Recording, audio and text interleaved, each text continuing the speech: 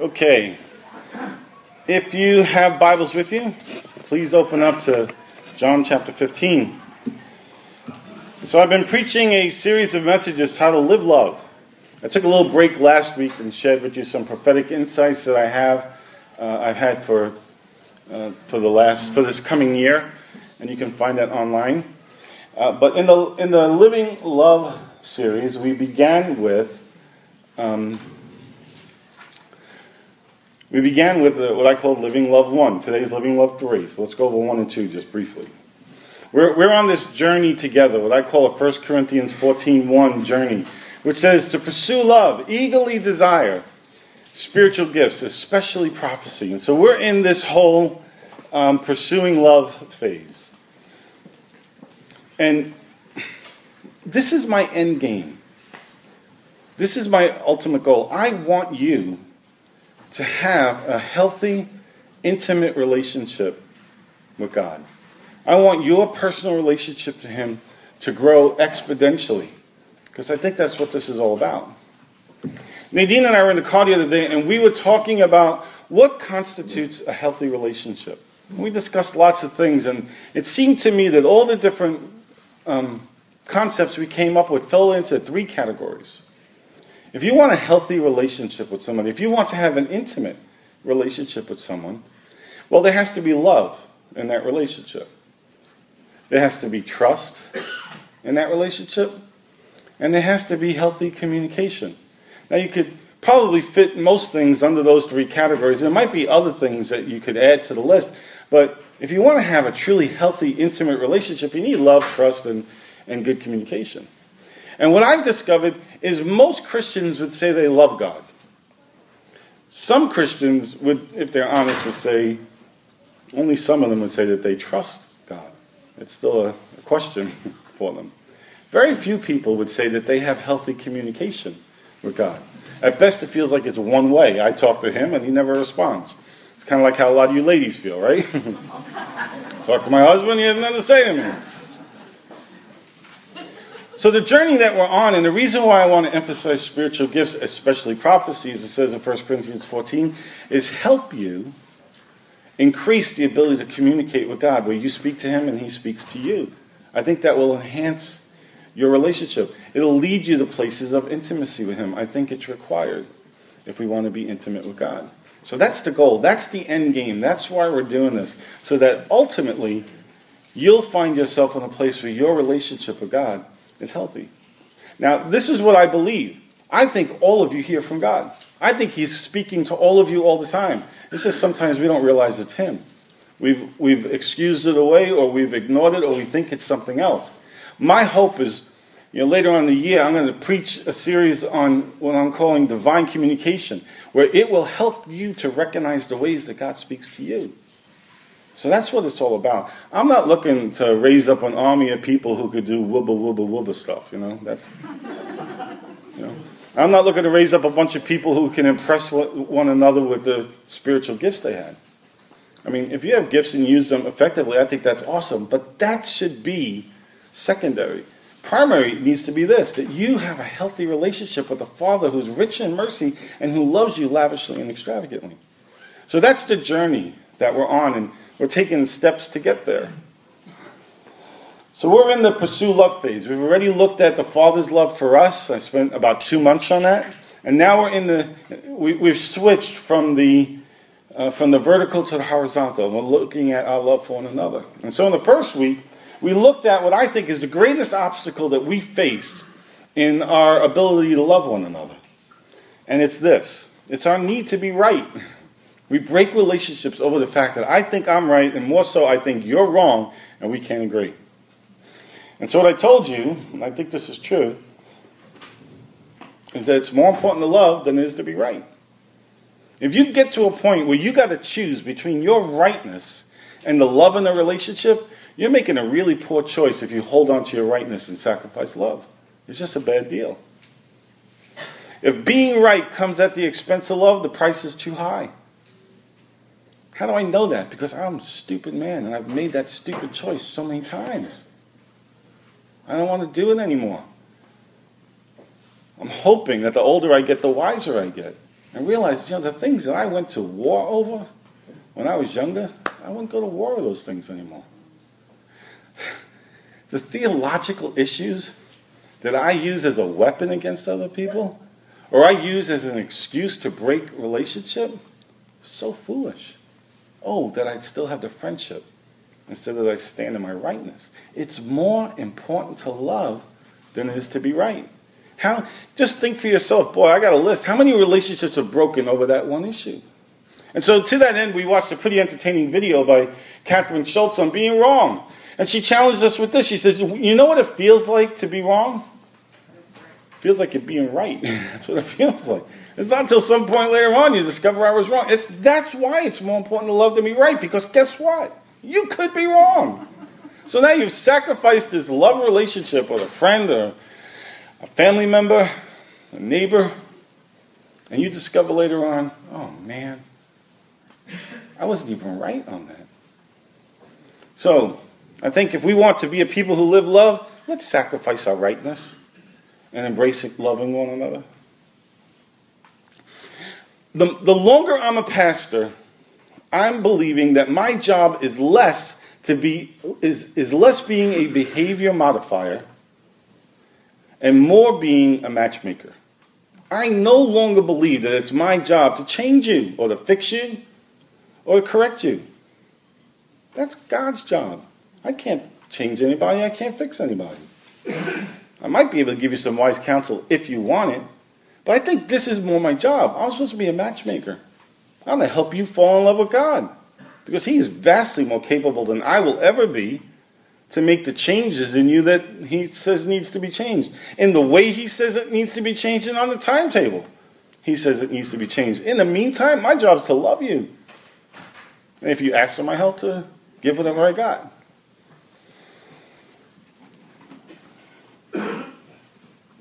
So in week 2, we looked at the question: what does it mean to live love, and how do we do it? And so we looked at 1 Corinthians 13, that classic chapter on love, and I told you the first 3 verses told us what's not required to live love, and that's spiritual gifts. Matter of fact, He makes it pretty clear in that text that you could prophesy, you can have all kind of spiritual knowledge, and still not love, and you're nothing but a resounding gong or clanging cymbal. We're nothing without love. So though I want spiritual gifts, I want love more. I want love first. I think love creates the environment where the spiritual gifts are used the best. Verses 4 to 8 give us examples of love, of living love. He gives us a list of the ways that God loves us. Not a list of rules and regulations on how we should treat one another, but this is how God loves us. And as He loves us, we can love one another. And then we looked at how. And I told you that the key to being able to be people who live love is that we have to live loved. We have to be loved by the Father. We can't draw from an empty well. I can't give you what I don't have. But if I've been loved by the Father, when I'm in a relationship with Him where I'm safe and secure in the knowledge of His extravagant and lavish love for me, boy, it's easier for me to be a husband. It's easier for me to be a father. It's easier for me to be a pastor. It's easier to love people. 1 John 4:19 says it well. It says, we love because He first loved us. If He didn't first love us, we can't love. If we're not first experiencing His love for us, I have nothing to give you. So how do we live love with one another? First, we live loved. We live in the security of the knowledge of His great love for us. I told you that we experience God's love by going where the life is. If you find what has life on it, you'll find that God's there. So maybe it's worship or it's prayer. Maybe it's study. Maybe it's service. I don't know. It's different things at different seasons. But go where there's life. And you'll find Him there, and His life will fill you. And it'll enable you to love other people. And then I told you after that, start with the people who are easy to love. Maybe this whole live and love thing's brand new to you. Well, don't start with the hardest people. Start with the easiest people. The people you like. The people that are easy to love. Start with them. Gain some momentum. And after you got a little mojo going, a little momentum behind you, then go find the tougher people. We know who they are, right? We know who the hard people are to love. Then try loving them and start little by little. See how things change. So today I want to look at a familiar passage and apply it to our loving one another. So this is Live, Love 3. We're going to look at John chapter 15. I'm going to read verses 1 to 17 though. I think those verses will go up there. You can follow along as I read. Excuse me. This is Jesus speaking. He says, I am the true vine, and my Father is the gardener. He cuts off every branch in me that bears no fruit. Well, every branch that does bear fruit, he prunes, so that it will be even more fruitful. You are already clean because of the word I've spoken to you. Remain in me, and I will remain in you. No branch can bear fruit by itself. It must remain in the vine. Neither can you bear fruit unless you remain in me. I am the vine. You are the branches. If a man remains in me and I in him, he will bear much fruit. Apart from me, you can do nothing. If anyone does not remain in me, he is like a branch that's thrown away and withers. Such branches are picked up and thrown into the fire and burned. If you remain in me and my words remain in you, ask whatever you wish and it will be given to you. This is to my Father's glory, that you bear much fruit, showing yourselves to be my disciples. As the Father has loved me, so I have loved you. Now remain in my love. If you obey my commandments, you will remain in my love. Just as I've obeyed my Father's commands, I remain in his love. I've told you this so that my joy may be in you and that your joy may be complete. My command is this: love each other as I've loved you. Greater love has no one than this, that he laid down his life for his friends. You are my friends if you do what I command. I no longer call you servants because a servant does not know his master's business. Instead, I've called you friends. For everything that I've learned from my Father I've made known to you. You did not choose me, but I chose you and appointed you to go and bear much fruit, fruit that will last. Then the Father will give you whatever you ask in my name. This is my command. Love each other. So Lord, I thank you for your word and for the truth that's in your word and the power that's in your word. I pray that your word would have its full impact, its full effect on us, and that it would change us. Amen? So what's the context of this? These are familiar passages. Most of you have read this in the past, or you're familiar with it in some way or another. You know, there are bumper stickers that talk about the vine and the branches. These verses in John 15 are always in those little boxes that you get, all those scripture verses in it. Anybody ever seen the Chinese fortune cookies with scripture verses in them? Yeah, I thought they were cheesy too. I didn't buy them.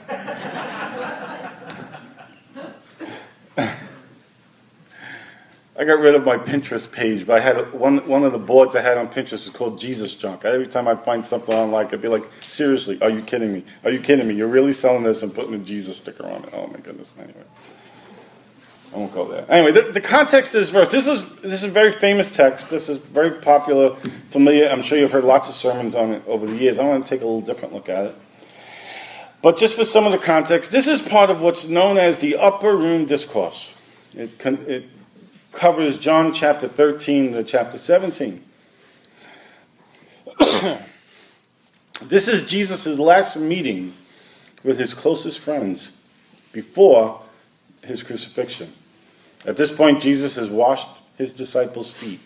He's given them a new command to love.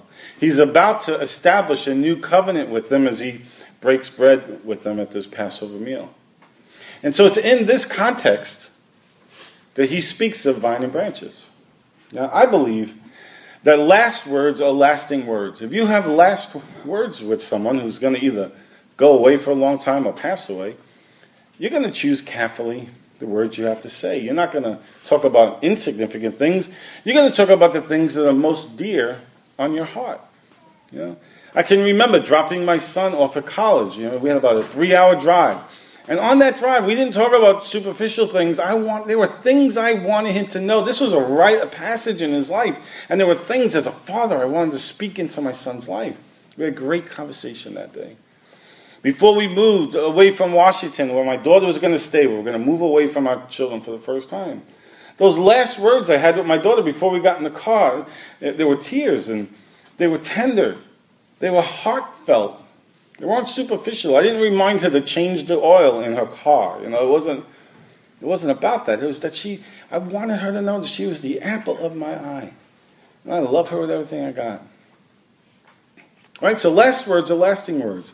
Jesus is sharing what's most important to him with those who are most important to him. So this whole vine and branches thing, it must be pretty significant. Now there's lots of ways that you can look at these verses, and they've been looked at from Bible teachers over the years, many different ways. I want to take a unique look at them, or at least another look at them today. I think there are two ways that we can look at these verses. We can look at them as process, or we can look at them as production. And I think it's significant what lens we view it through. Do we look at it through a lens of process or a lens of production? Through most of my Christian experience, maybe yours too, these have been preached on and read through lenses that have focused on production. It's all about how much fruit you produce. Maybe that's been your experience as well. It's a matter of perspective, and I think perspective often reveals what philosophical paradigm we're coming from. So, if it's a production focus that we look at these verses in John 15, we get especially fixated on verse 2. He cuts off every branch of me that bears no fruit. Well, every branch that does bear fruit, he prunes that it'll be even more fruitful. I don't know. I don't get any warm fuzzies out of that, do you? I mean, those are kind of scary verses. So what happens when you read verse 2? Well, my first thought is there fruit on my branch? I become a fruit inspector. Is there fruit? Is it good fruit? How much fruit is there? I'm concerned and I'm afraid that if I'm unfruitful, I'll be rejected by God and thrown into hell. So what does that mean? I got to work harder. I got to be more disciplined. I got to be more obedient. I got to be more faithful. More meetings, more meetings, more meetings, more meetings. Guilt, shame, guilt, shame. Anybody else ever been on that? I've gone around and around on that. I'm done with going around that mountain. Or worse yet, I start inspecting other people's fruit. How much fruit is on their vine? And if they don't pass my inspection, then it means they have to work harder. They have to be more disciplined. They have to be more fruitful, yada, yada, yada. I don't know, guys. It's just not working for me. I think this is a weak understanding of the text. I think it completely misses Jesus' heart in the context of what he's sharing with his closest friends. And worse yet, it distorts our view of God. Excuse me. I'm thinking, it's just fear-driven and control-based. And it just can't be the case. And when I look at the whole counsel of Scripture, if I look at these verses that way, it just doesn't fit. It doesn't fit the context of the remaining verses. So listen to me. Don't stop at verse 2. Don't get trapped in verse 2. You'll never live free if you stop at verse 2. You'll never live love if you stop at verse 2. But what if it's not production focused? What if what this verse is saying is that it's more process focused? Relationship is a process. A relationship with God, as it is with some people in our lives, it's a lifelong process. So listen to these verses, these other verses in the text between 1 to 17, and just think for yourself, does this sound like process? Or does this sound like production? Verse 3, Jesus says, you are already clean because of the word I've spoken to you. That was his work, not our work. Verse 5 says, I am the vine and you are the branches. If you remain in me and I in him, he will bear much fruit. Apart from me, you can do nothing. Does that sound like process or production? I have more to say about the word remain in a few minutes. Verse 9, as the Father has loved me, so I've loved you. Now remain in my love. Does that sound like production focused or relationally process focused? Verse 11, I've told you this so that my joy may be in you and that your joy may be complete. You know what? There's very little joy in a Christian walk that's all production based. There's a lot of control, there's a lot of fear, but very little joy. And Jesus is saying, hey, I told you this so that my joy may be in you. So if you read this, and it gets filtered through your heart, through your brain, through your experience, and the result isn't joy, then we're missing something. We got to read it a different way. Verse 12, my command is this, love each other as I've loved you. Does that sound like process or production? Verse 15, I no longer call you servants, because a servant doesn't know what his master's business is. Instead, I've called you friends, for everything I've learned from my Father I've made known to you. Now, if it was production-based, then what you want is slaves. What you want is servants. Produce, produce, produce, produce. Make bricks without straw, right? He's saying, I call you friends. That sounds like a relational process to me. I think it's all relational. It's process, not production. Consider the fruit of the Spirit. You're familiar with Galatians 5:22 and 23. It says, but the fruit of the Spirit is love, joy, peace, forbearance, kindness, goodness, faithfulness, gentleness, self-control. Against such things there no law.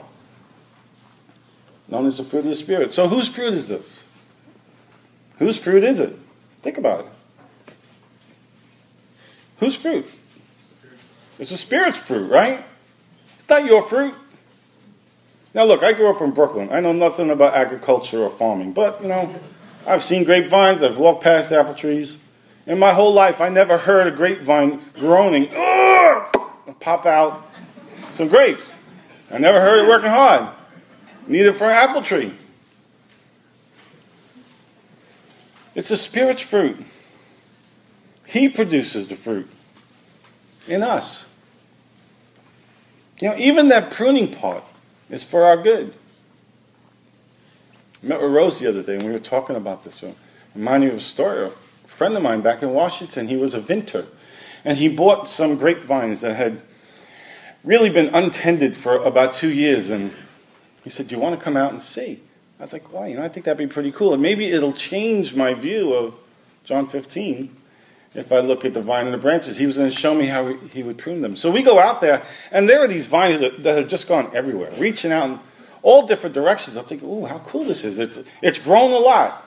And he comes over with his shears. He says, yeah, you want to cut here? Boom, boom, boom. Man, he cuts this down to what I think is nothing. It's like all this other stuff that had grown.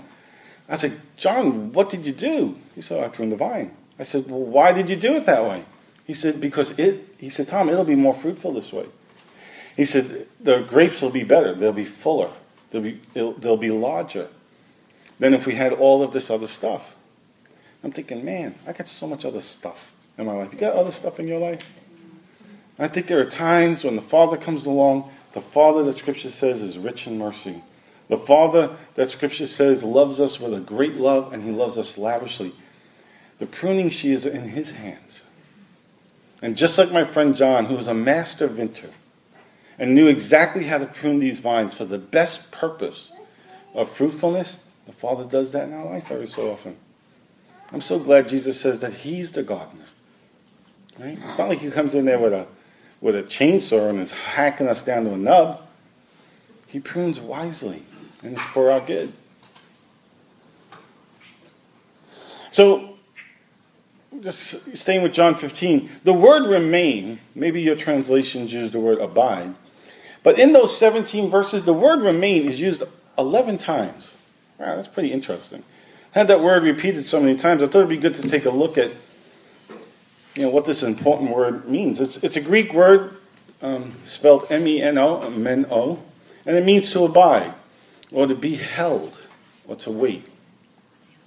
Some translations, like the New American Standard Bible or the New King James Version of the Bible, will use the word abide. Now, the word abide basically means this. It's the opposite of camping. Any of you guys ever go camping? Some of you guys have, right? Nadine doesn't like camping. She says roughing it for her is when the hotel doesn't have room service. That's roughing it for her. I married a city girl, right? What do you do when you go camping? You're setting up a temporary dwelling, right? Maybe you'll be there overnight, maybe a few days, maybe a week or two. You're not going to live there forever. It's temporary. So you set up a temporary dwelling. Well, that's just the opposite of what Jesus is saying when he says, remain in me or abide in me. When you abide, you come and excavate the land. You pour a solid foundation. You build walls on this house, right? You put windows in. You put a roof on this house. You move all your stuff in. It's a permanent dwelling. When he says abide, he's not saying come visit me for a little while. He's saying let's live together. Let's dwell together. I'm going to come and move into your heart and we'll be one. Abide in me. Live permanently, not with a temporary mindset, with a permanent mindset. Be permanently connected to me. Remain in me. And you'll bear much fruit. It's a very relational word. So remaining in the vine, us as a branch, remaining in Jesus, the vine. He almost fall off his chair.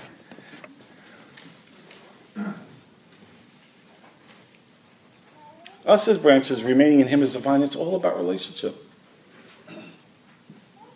That's what was most important to Jesus on this last night with his closest friends.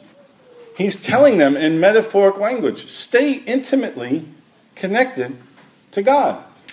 The secret to fruitfulness is to stay connected to God, to stay connected to love. Because intimate relationships, listen to me, intimate relationships give birth to fruit. It's true in the natural, and it's true in the spiritual. So if we want to be a community that lives love, that loves one another, one of the key elements to us practically, realistically being able to do this is that we stay connected to love, that we stay connected to God. To live love, you need to be loved. 1 John 4, we love because he first loved us. You need to experience his love for yourself. Because you will love others the way you've been loved. You can only give what you've got. I'm thinking about that joy part again. With that in mind, listen to some verses from Romans chapter 8. Paul says, what then shall we say in response to all to this? If God is for us, who could be against us? He who did not spare his own son, but gave him up for us all, will he not also along with him graciously give us all things? Who will bring any charge against those whom God has chosen? It's God who justifies. Who is it that condemns? Christ? Jesus who died? More than that, who was raised to life and is at the right hand of God and is also interceding for us? Who shall separate us from the love of Christ? Shall trouble or hardship or persecution or famine or nakedness or danger or the sword? As it's written, for your sake we face death all day long and we're considered as sheep for the slaughter. No. In all these things, we're more than conquerors through him who loved us. For I am convinced, verse 38, that neither height nor depth,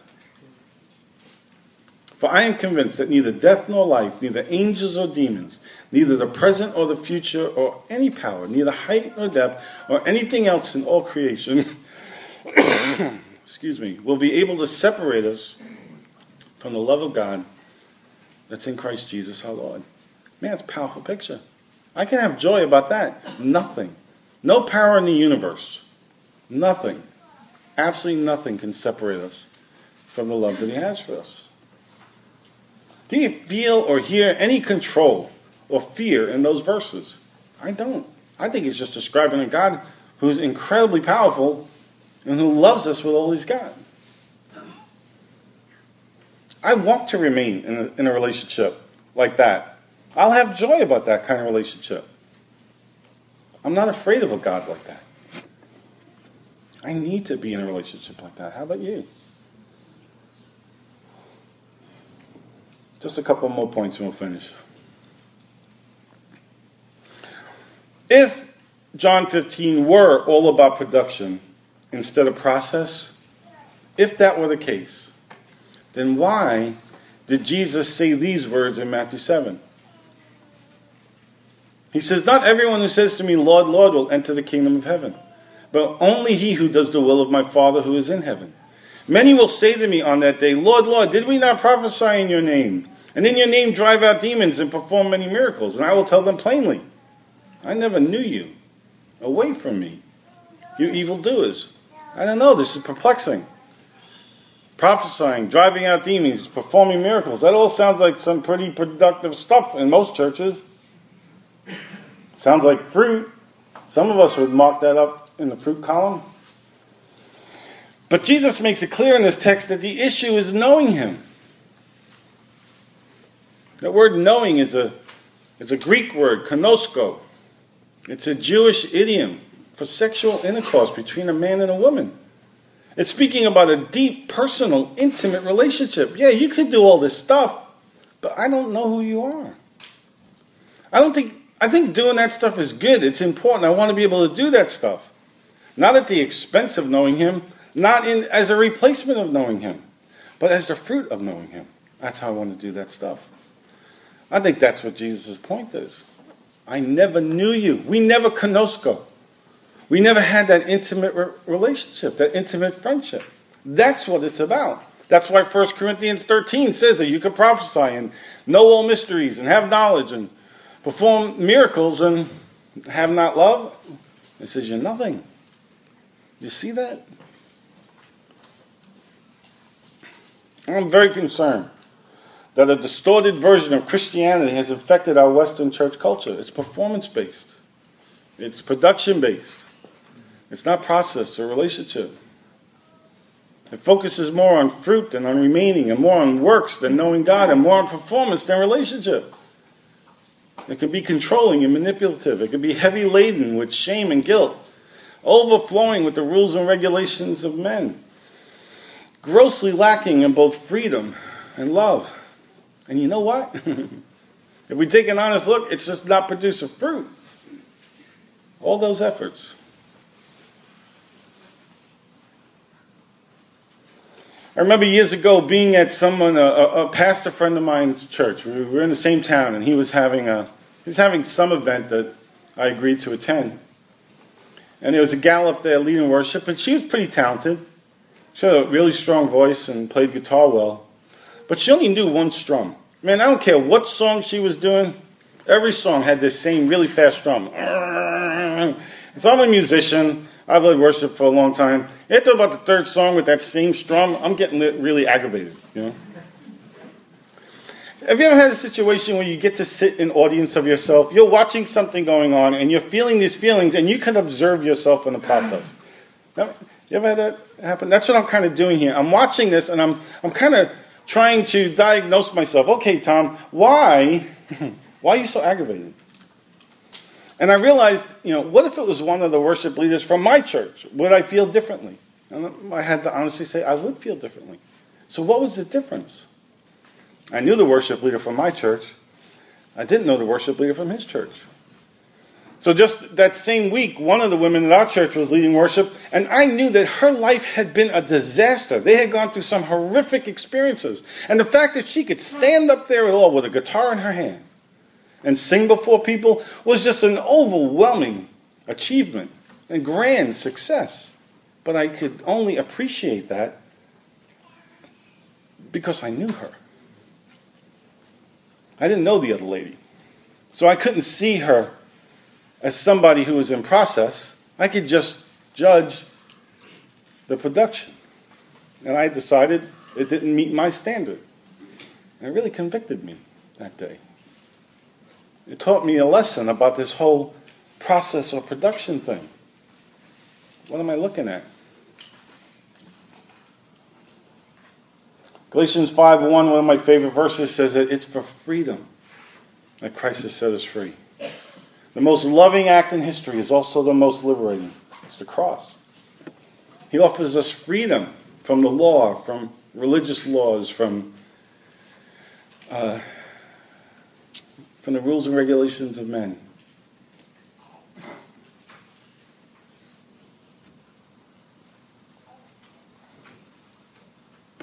The law never was able to set us free from sin.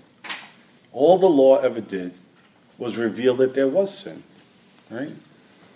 If you drive to an intersection that has no traffic light, you can't get a ticket. If there's a traffic light and it's red and you drive through it, you can get a ticket. Right?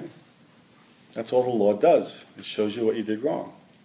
It doesn't set you free from it.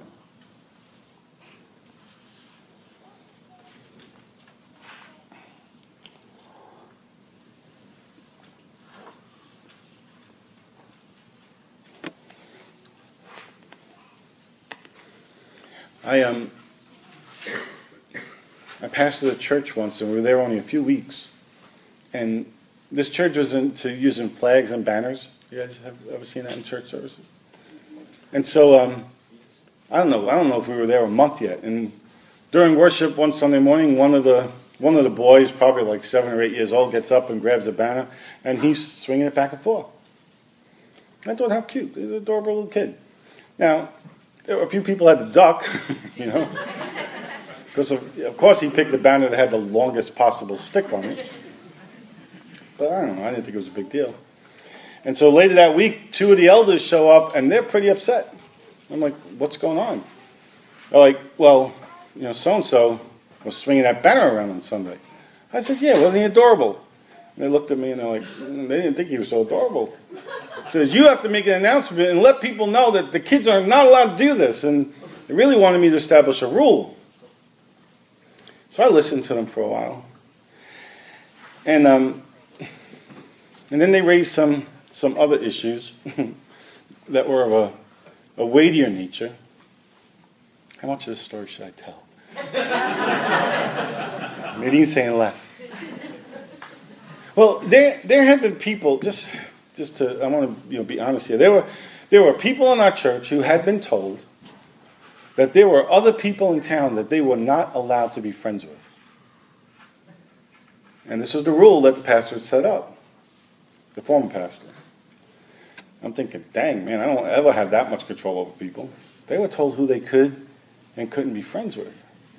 And so these same elders at the same meeting, they wanted me to get up on Sunday morning and set this rule, you know, to reinforce this rule about who they could and couldn't be friends with. I said, guys, I got a problem with this. You know, I was like, we're all grown-ups. You know, far be it from me to tell people who they can and can't be friends with. I don't want to mess up what was a standard before, but there are things that I just can't do. And I said, let me explain why.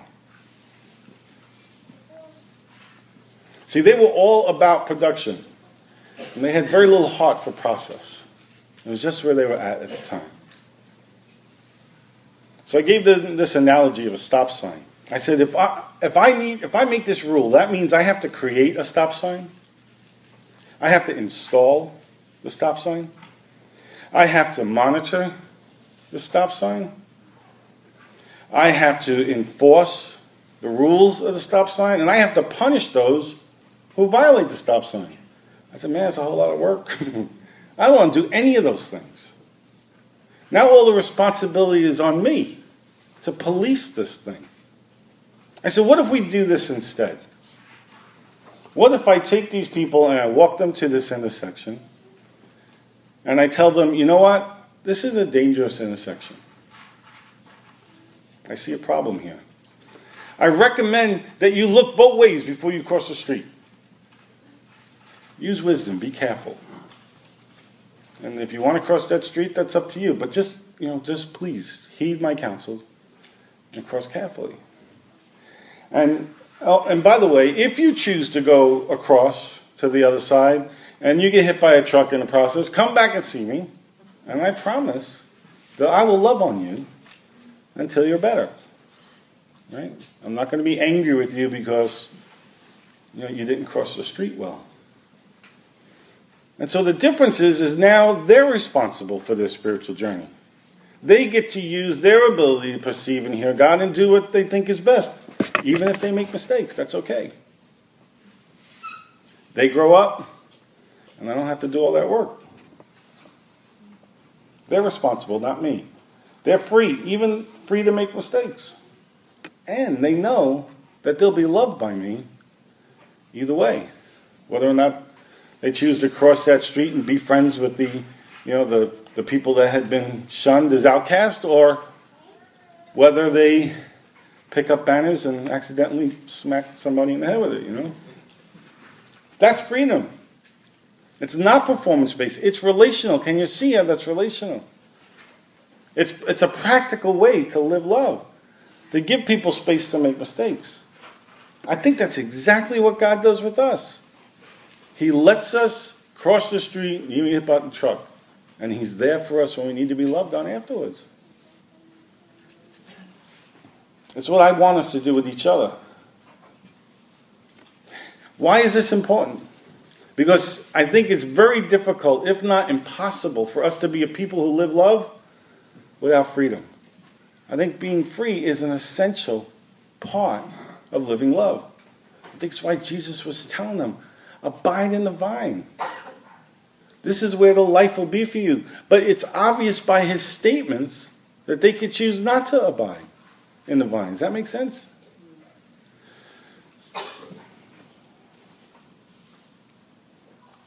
It's almost impossible to live love without freedom. Think about it. It's hard to give someone a hug if you're in bondage. One last point about John 15, and then we'll close in prayer. One last practical application. Process of production. It's hard to live love when you're preoccupied with how fruitful your life is. It's hard to live love when your focus is on what you're producing. It's even more difficult to live love if you're preoccupied with how much fruit someone else's life is producing. I don't think we were called or created to be fruit inspectors. I think that's His job. I don't think we were called or created to prune. That's the Father's job. The pruning shears are in His hands. I think love is other-focused. It's easier to love people if you see them as being in process. It's the whole worship leader thing. The worship leader at my church, I knew the process that she was in. And because my heart was for her in her process, I didn't care at all about the production. If I had that same heart for my friend's worship leader, then I wouldn't have been so agitated by her constant strumming only one way. It's easier to love people if we see them as being in process.